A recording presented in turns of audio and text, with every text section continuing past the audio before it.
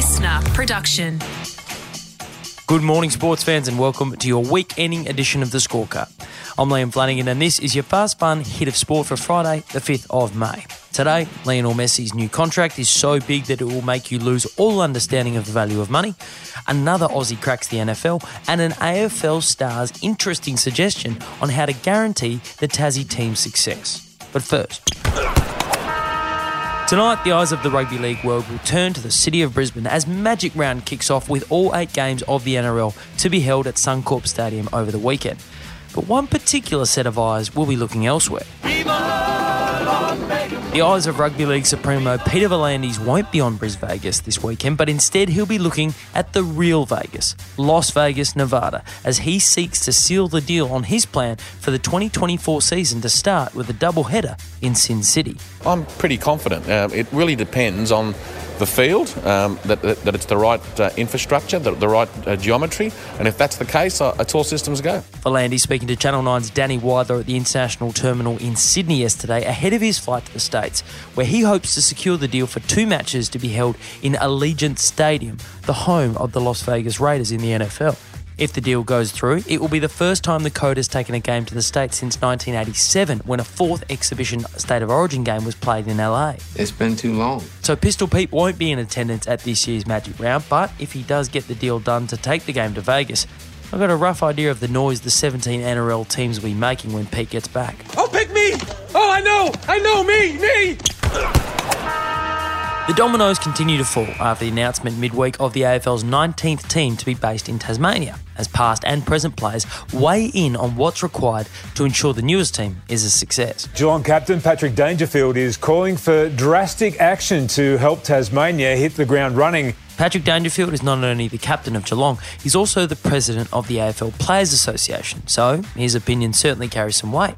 So, Patrick, do tell us what this drastic action is. Tasmanian teams should have access to contracted players. One from every club, regardless of contract, if they choose to join Tasmania. So basically, Dangerfield is suggesting that the AFL allows the new team to ignore the status of player contracts when they go hunting for their first batch of players.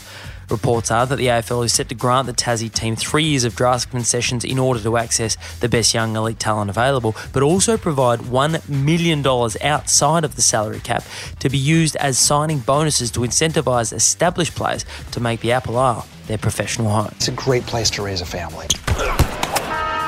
We all love to see an Aussie make it big in the US in any field, acting, singing, comedy, but we particularly love it when an Aussie athlete breaks through in America. And we might be set for another one. This is the NFL draft. Seeing an Aussie run onto an NFL field in the role of a punter is almost commonplace these days, with 7 punters from down under currently on NFL team lists.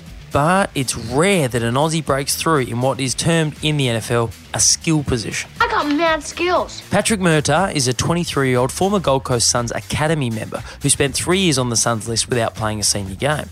But his failure in the AFL might lead to success in the NFL after he was drafted by the Detroit Lions through the NFL's International Player Pathway program as a tight end.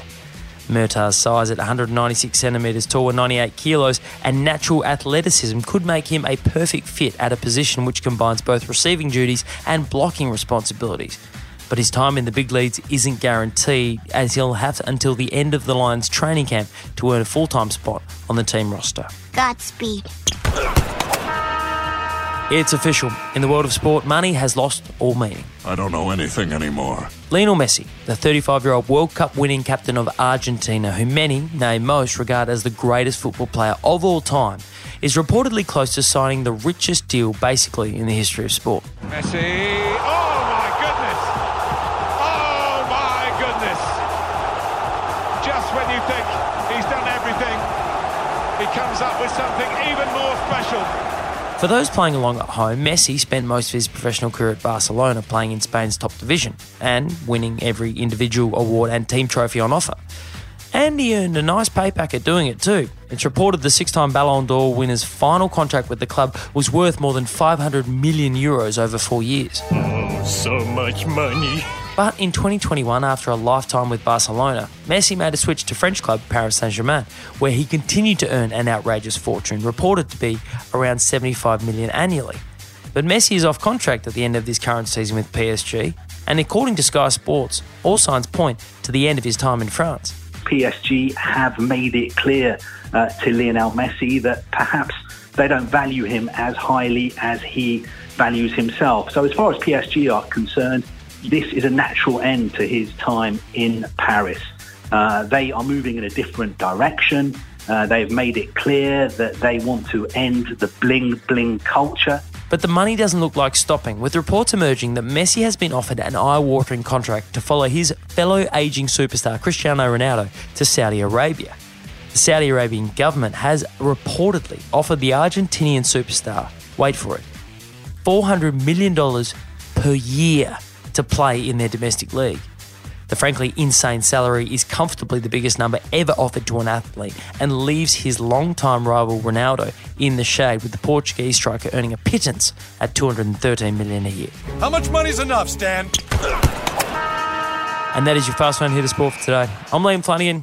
Don't forget to subscribe so you never miss an episode. Enjoy your weekend. I'll catch you Monday on the Scorecard. Listener.